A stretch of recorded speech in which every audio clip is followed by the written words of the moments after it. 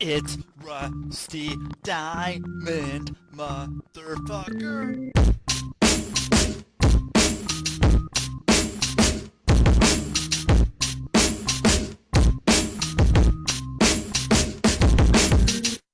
Yo, man.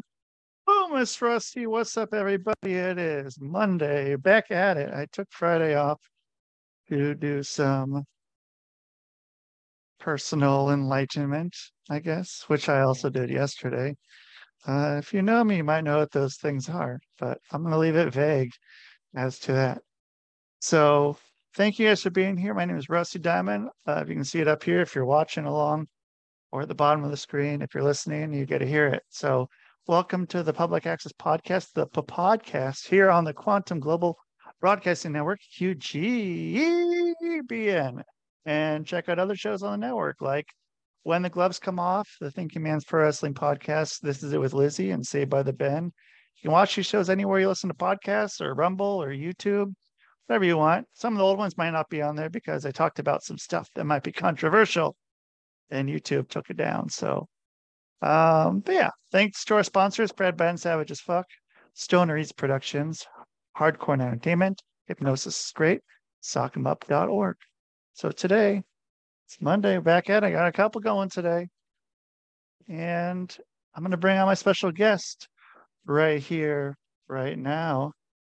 And right here, right now, we have Carol May Whittick, and she's there. How are you doing, Carol? Hey, Rusty, I'm good, thank you. Good.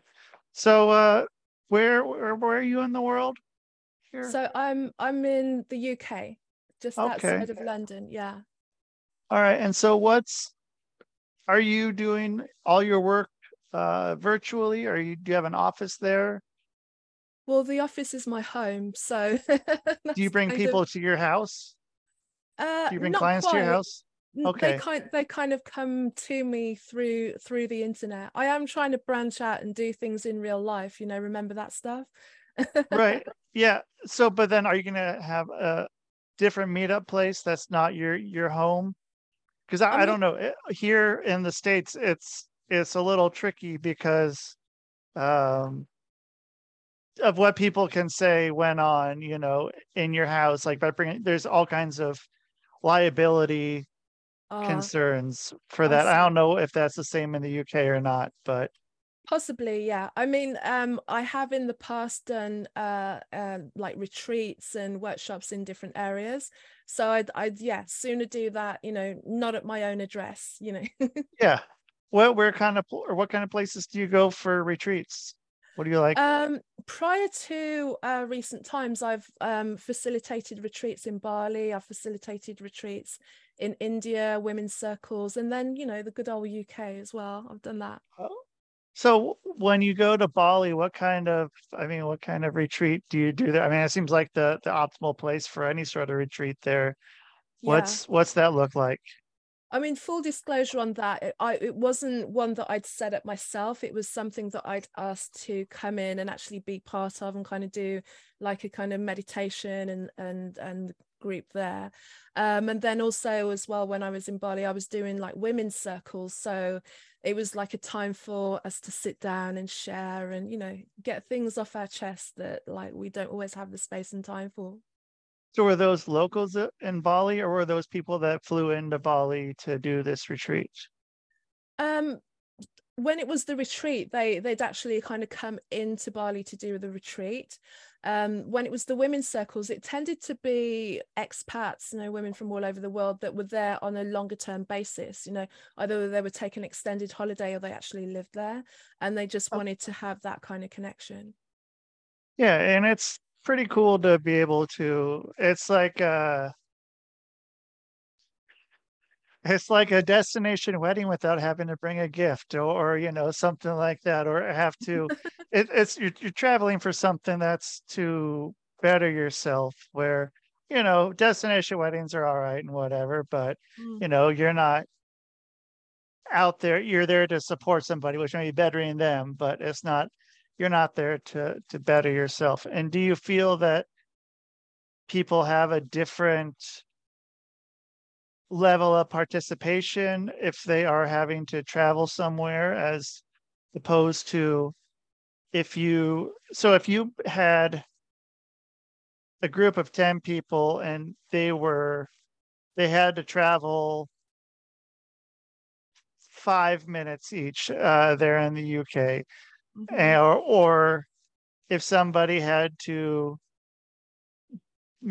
buy a plane ticket, book a hotel in some faraway land, do you Yeah. think that the level of uh, really wanting to get into it changes, as opposed to someone that it doesn't seem, I mean, it's doesn't seem as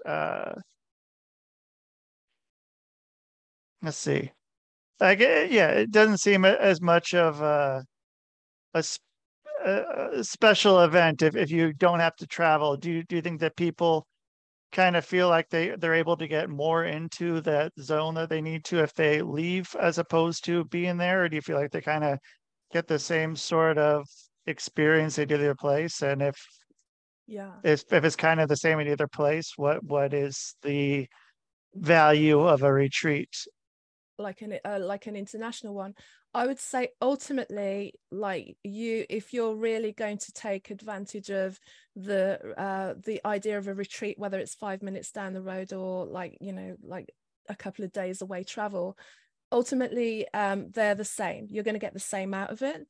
But if you're new to the idea, there's something about kind of taking yourself completely up and away from your environment that will mean that there's nothing to distract you, really. So you kind of like surrender into it a little bit more, knowing that, like, if your phone goes off, there's no one, you've got an excuse of going, well, I'm not in the country, like, Right. as opposed to someone going, oh, you're just around the corner, can you come and help me, or something like that. You feel that you've like made that effort. If you've made that investment to kind of do the plane ticket, do the destination, do all the traveling, then you're going to be more open to that experience.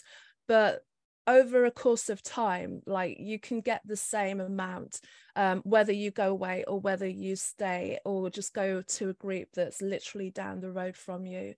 If it's been facilitated well. But who doesn't like to travel? So you can't Right. take away the advantages of being away, but at the core you can do it anywhere.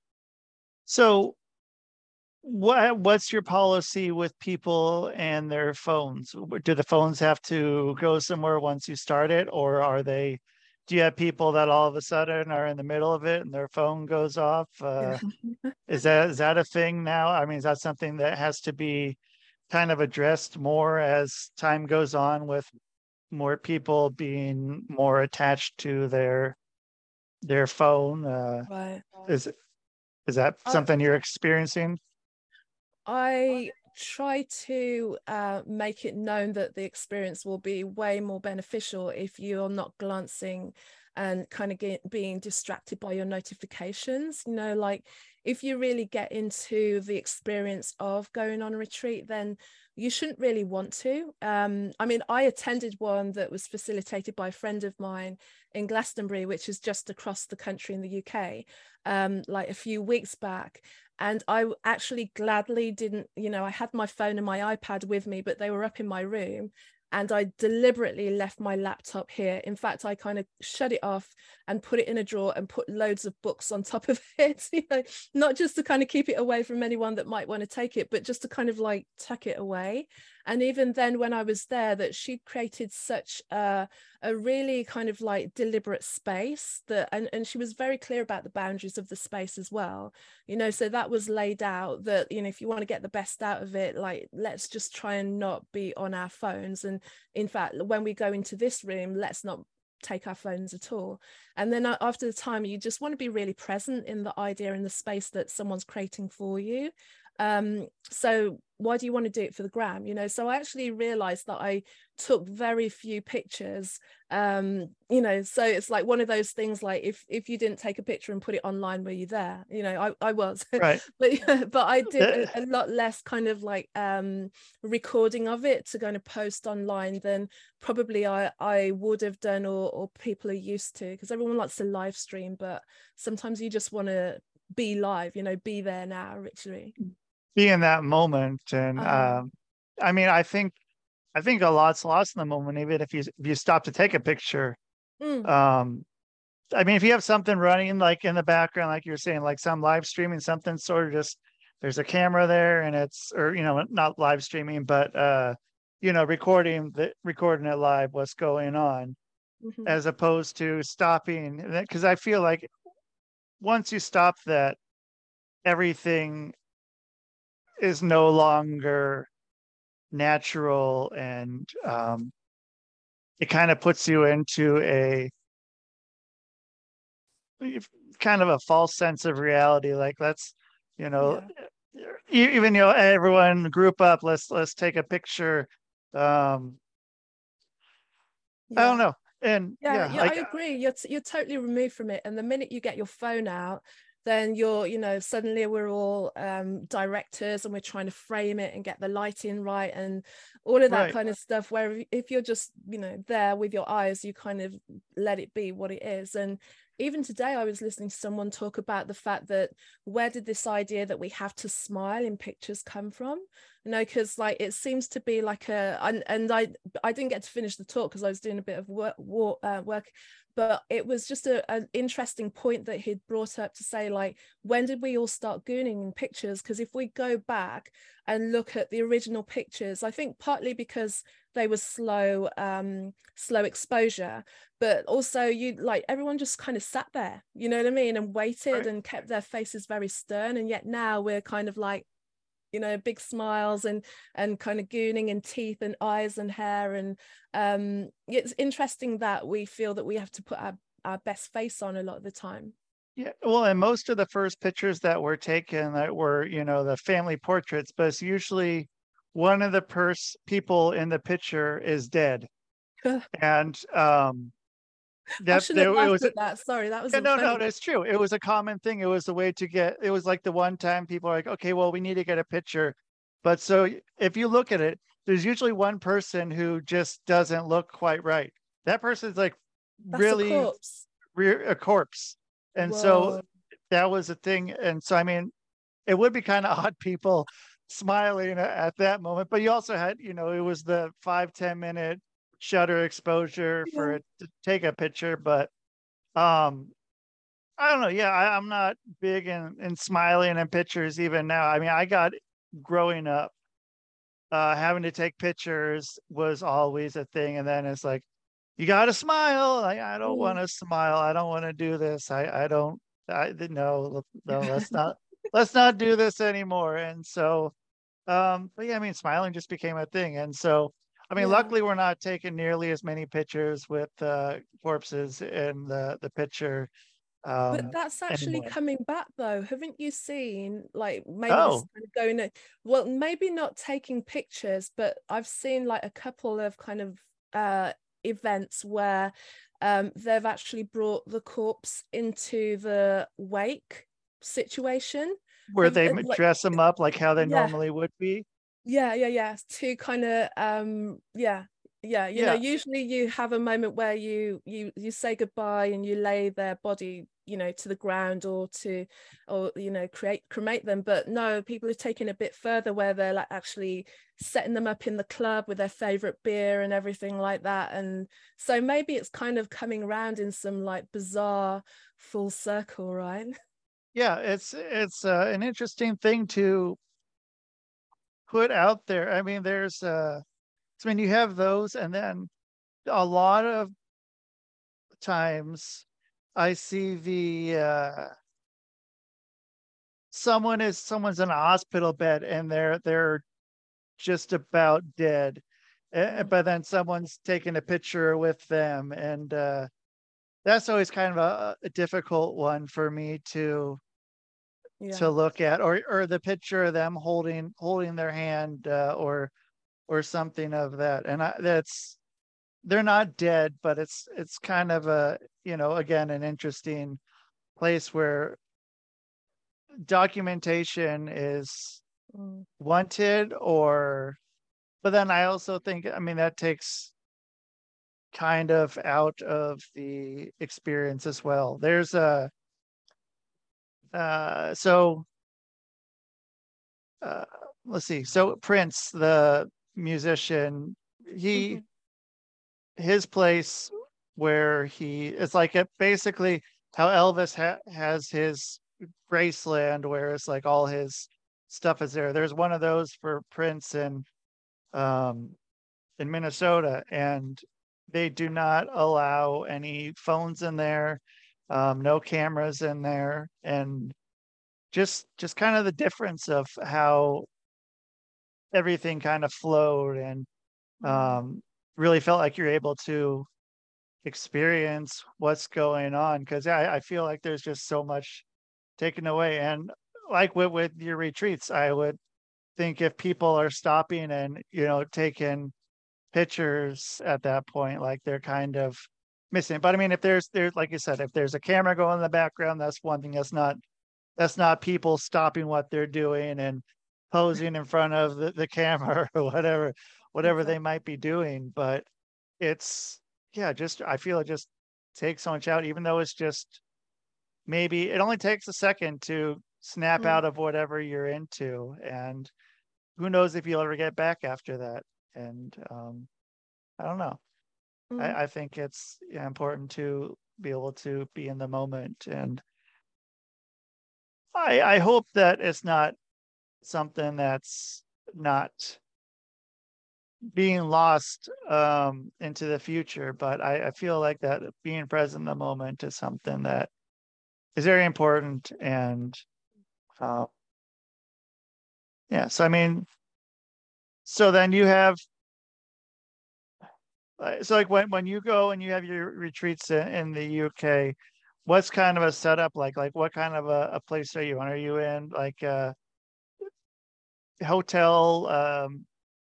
Uh, what do they call it? Like a conference room, or are you out in the woods? Are you at you know some I don't know It depends. It the depends on beach? it depends on the space that. Well, I wish I lived by the beach, but it depends on the space that's available or that I can get. I mean, one of the last ones that I did that was solely mine was actually in a cafe, like a coffee bar, because it was a friend of mine's coffee bar. So Oh, she okay, like allowed me to use the space in the evening. But the way that it was set up, it was like a local coffee shop. So, local coffee shops have kind of got that living room feel about them anyway. right, And it was a space that she, for the most part, it was a coffee shop in the morning. And then she allowed like local businesses or anyone that wanted to use that space in the evening. So sometimes there'd be like yoga classes there or anything like that. So it was a really like cute, malleable space. So it could become whatever you wanted it to be, basically.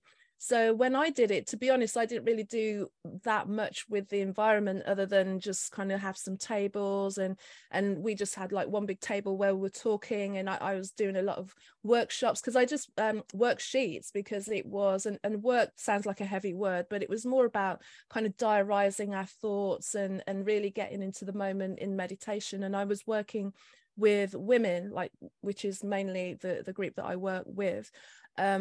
And it was just about getting back in contact with who they felt that they were or who they felt that they wanted to be. We talk about being present, and when you get busy all the time, you kind of forget to just kind of center and be still with yourself and remember that there's like more to you than all the things that you do and give out. They're all aspects of you, but sometimes you just want to pull back and go like, who am I really? What do I really want? What's not working? And a lot of the time just writing them down actually just kind of brings notice to them, and then you can see where you go forward with that as well. And it was only a few hours in the evening, so there wasn't the opportunity to go like way deep. Like if it was a retreat over a few days, then you can start to kind of build on it over the course of a couple of days. But so yeah, it can be different spaces, and at the moment I'm looking for local spaces to do something similar as well. And it just depends on what's available and what feels right as well. Like different spaces can just have like a certain feel and ambience, and whether it's going to be a good space for people or not. yeah, and that's something that I really like about being able to do virtual because I mean no when I had an office, I was renting it from um, someone that is a therapist as well. So Mhm. she had everything all set up. It was fairly cozy. She was pretty cool. I liked her a lot. And but no matter how comfortable you make a space, it's never as comfortable as their home. Well, unless their place, their home or whatever is not a good place for them at that moment, which is the, one time it kind of makes sense to have somewhere else. But I mean, for the most part, just being able to have people, be in their own, they have their own favorite chair, Yeah. lying in bed or, out in their yard or garden or, under a tree or Yeah. something that's really nice to them. It's kind of nice. If you, yeah, I don't know. It's difficult something because I mean, yeah, because sometimes like going in to go meet a therapist or something and you go into a new place, you're already kind of, a little standoffish as you're going into a place that's not really yours. And you have to make sure that it's comfortable for whoever's coming in and hope that you get to that point quickly. I don't know, but yeah, I mean, every person's different. Comfort is different for every person. Mhm. And so then another question I had was, do you ever have places um where are there any other places you're kind of looking at wanting to go to expand, to maybe do another retreat or to maybe have a different quote unquote office or space, I guess, space to hold events or anything like that? At the moment, not really. I've just got my eye out on like a local like event area, and it can be anywhere. It just needs to be the room that's right, you know. Right. And then other things that I'm working on are really kind of cultivating more online spaces. As much as I want to try and stop staring at a computer screen all the time, it's just that I have clients from all over the world, so that works better for them. Obviously, if I'm doing online things at the moment, because it's easier to kind of create something that works for everyone. The only then thing to navigate is really time zones where everyone is. Right. Which is So a yeah. little interesting sometimes. It can be, especially if I'm trying to kind of like meet with America and Australia. No, it doesn't really happen. Right. Yeah. So so there's that. But aside from that, I'm kind of really honing in on just the online spaces. But I'm just always keen to, for my own brain and sight, to be honest, as well, to not be just like kind of focusing only like, you know, a few centimeters in front of my face for hours a day. And also just to be in the room with people and kind of, you know, touch the flesh and look in people's eyes and see where everyone's at. You know, like you can get a lot done online. Of course, we can get a lot done via Zoom and all the other platforms that allow us to do the work that we do in the way that we can do it right now. But there still is an extra level of something that you get by being in the same space. So you know, there's pluses and minuses on both sides. So how much of a difference does that make to you being in person or online? And do you think that in person they're going to get a better experience, different experience? What's kind of your thoughts there? I'd say different, because I've recently as well done a couple of like online retreats that have been like a couple of days, like concurrently, like 5-hour days. And because the facilitator was so engaging, after a while you don't realize that you've been staring at the screen for like 5 hours in a Zoom call, you know, because you kind of get involved in what's actually happening. Like you, it's the onus is on you when you're engaged in something online to like just kind of push all the other devices that might kind of beep and whir and everything just to the background, turn off anything that will, you know, pop up on your screen, so that you can be there and as present as possible. But then when you're in space with other people, you're going to meet other people. You're going to, all the things that it is about being human in a human space, you're going to feel, you know, you're going to smell things. Like I said, when I went to the last retreat, there was a lot of like incense there. We ate together, we laughed together. Obviously we're staying in the same house and everything, so it was a real kind of secluded little world for us for a weekend that even though I've done a weekend retreat online, that you can't replicate that at all. There's something really different, but that's not to say I didn't get equal amounts of depth of learning and understanding from each one. So it depends on the person. It depends what people need. Yeah. And so let's see. So with it being a more expensive option to go on a retreat, and you're encountering one of your clients or possible clients who is having trouble coming up with funding, kind of what's kind of the route there for that? Do you tell them to wait or to save up, or is it kind of like, hey, if you do this, you know, your life will be, you know, obviously better, and then, you know, what's more important to you, or how's that work?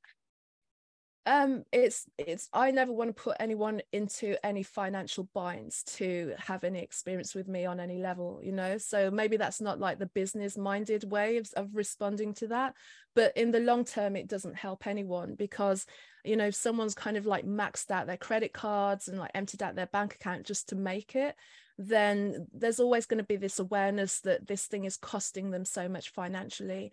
And you know, we're still in the world where like financial concerns really weigh heavy on people's minds, you know, so if they've kind of emptied out their bank account to just be there, then, you know, there's a level of responsibility that I can't like help them with. You know, I'm not going to say like, come on my retreat and I'll help you kind of manifest millions. Like that's not really what I'm about. So you know, like I've been on those ones, but you know, so it's never really about that, where like spend everything and come. I'm not giving you that kind of pressure. I want you to feel that you're in a space that it's something that you're able to gift yourself and you feel good about coming, and it feels comfortable to you. You know, and the thing is, a lot of the time when you go to these spaces and you like find areas of yourself that you find more of yourself, you find that you're able to make more money anyway. It just kind of works that way energetically, but like by no means like spend your last to get there. For me, don't do that at all. You know, there's like so many other ways that people can engage in my content and what I'm doing. Like listen to my podcasts. I've got a couple. There's like sign up to a mailing list and just kind of like get involved in what I'm doing there, and then, you know, do the tips and the works and things that come from that, and then just kind of climb the ladder of what my available offers are. And then when you're ready, you know, jump in at whatever level is comfortable for you and is not going to be a problem. Like I'm not asking you to do that at all. So what is the name of your podcast? So I've got two. I've got Two, okay. Yeah, because like one's not enough, right? Nope, So that sure is not. I hear you on that one. So the longest running one is called Her Conversations, and Her is an acronym, so Higher Energetic Resonance Conversations.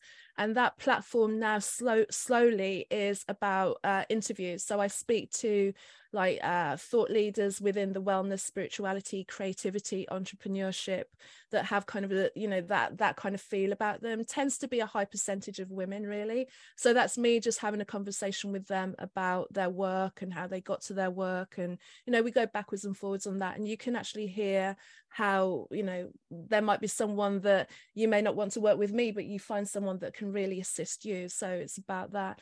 And then the other one is Her Inspirations, so Higher Energetic Resonance Inspirations, and that's more about their solo episodes, and I'll just kind of like look at a specific aspect about personal growth, you know, things that you may encounter on your journey. And it's like you're able to kind of listen to that, make notes, meditate on what I do. There's like an adjoining mailing list that if you sign up, I give you like extra bits to go along with that, extra points to contemplate and journal, like maybe an additional meditation that you can kind of bring it in as well. So that's, you know, there you could like, you know, easy to get involved with the kind of the higher energetic resonance ideal that I'm trying to bring into the world. Yeah.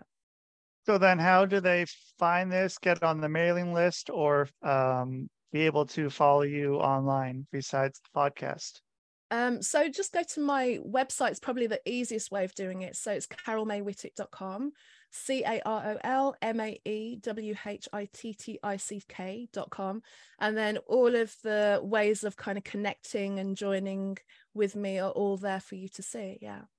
Excellent. I think I have those. They'll be in the show notes as well. So yeah, Carol, thank you so much for being on here. I really enjoyed getting to talk with you and meet you, and, you know, not knowing where we're going to go conversation wise and get to where we got and what we got to talk about. So thank you so much for doing that.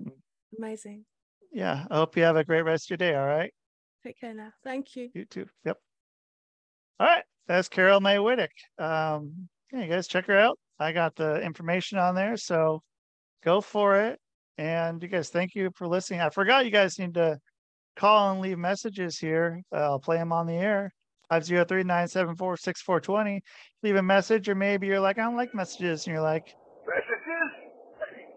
Messages? We don't need no stinking messages!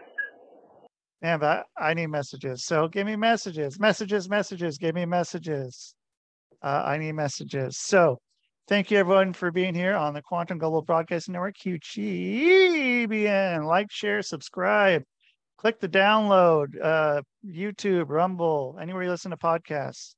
Get it. It'll come to you. There's a lot every week, and there's a lot of other shows here. And at least one of the other ones going pretty consistently. So When the Gloves Come Off is twice a week, pretty much every week. This show is probably, I don't know, 5 times a week, maybe 6 or 7. Who knows, somewhere in there, but it's a lot. So you guys get a lot of me. So thank you so much for listening. And that is the show, man. Boom.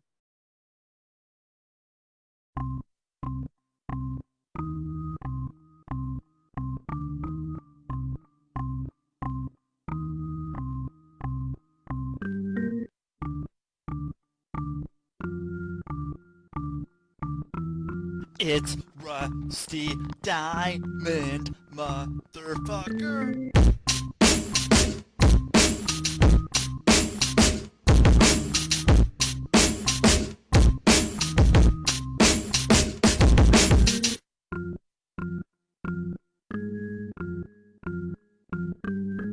It's Rusty Diamond, motherfucker. Ernest! Ernest!